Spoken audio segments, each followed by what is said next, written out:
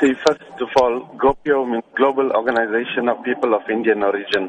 Now, the GOPIO Business Summit is scheduled to take place in South Africa on the 19th, 20th, and the 21st of May. People of Indian origin, especially businessmen across the globe, together, who are part of GOPIO International, host these conventions every year in different parts of the globe. What is the summit intended to do? The summit particularly has been called because we see the plight of our economy throughout Africa.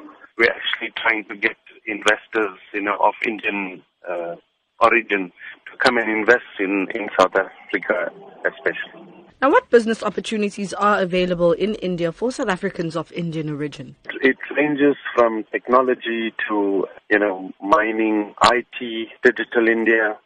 Then you have micro business developments in terms of biotechnology. There's a vast sector of business opportunities that India has to offer. And especially people of Indian origin, wherever they have settled outside India, they have excelled in various fields so that we envisage to utilize their skills to come and share these knowledges amongst our people in South Africa.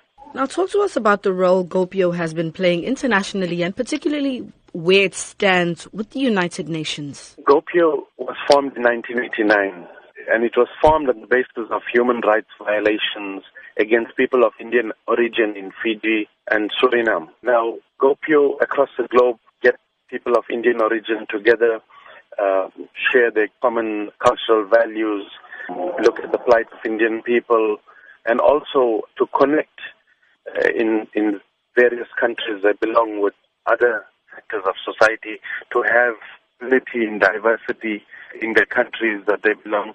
And here in South Africa, GOPIO is well established. We have chapters in Lenasia, in Johannesburg, in Durban, in Cape Town.